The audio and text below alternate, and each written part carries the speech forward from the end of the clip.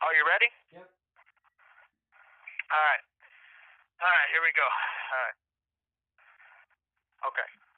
Here lies a tale of different names and different paths they didn't take. Sentimental memories lay on the brain like coffee stains. When all is told and words are wont and speaking only leads to chokes, all choking up is open up to others leads to throwing up. And hope is but a feeling gone left in the past and only lost invested in depression till the ending covers me and cross.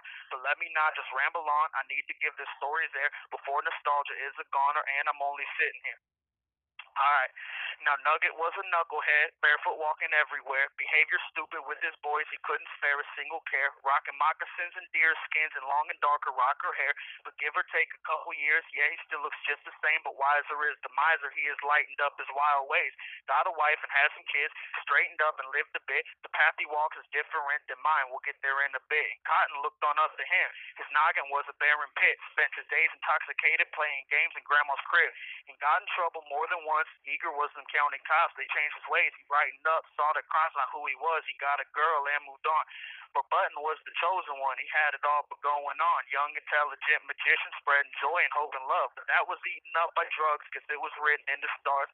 Take some days of going great to turn into the track marks.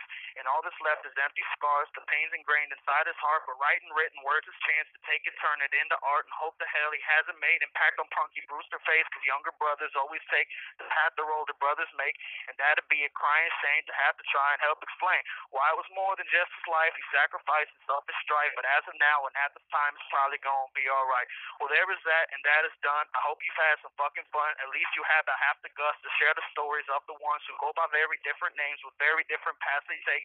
At least it wasn't all in vain. Just stay inside your shadow lane, it'll be okay. And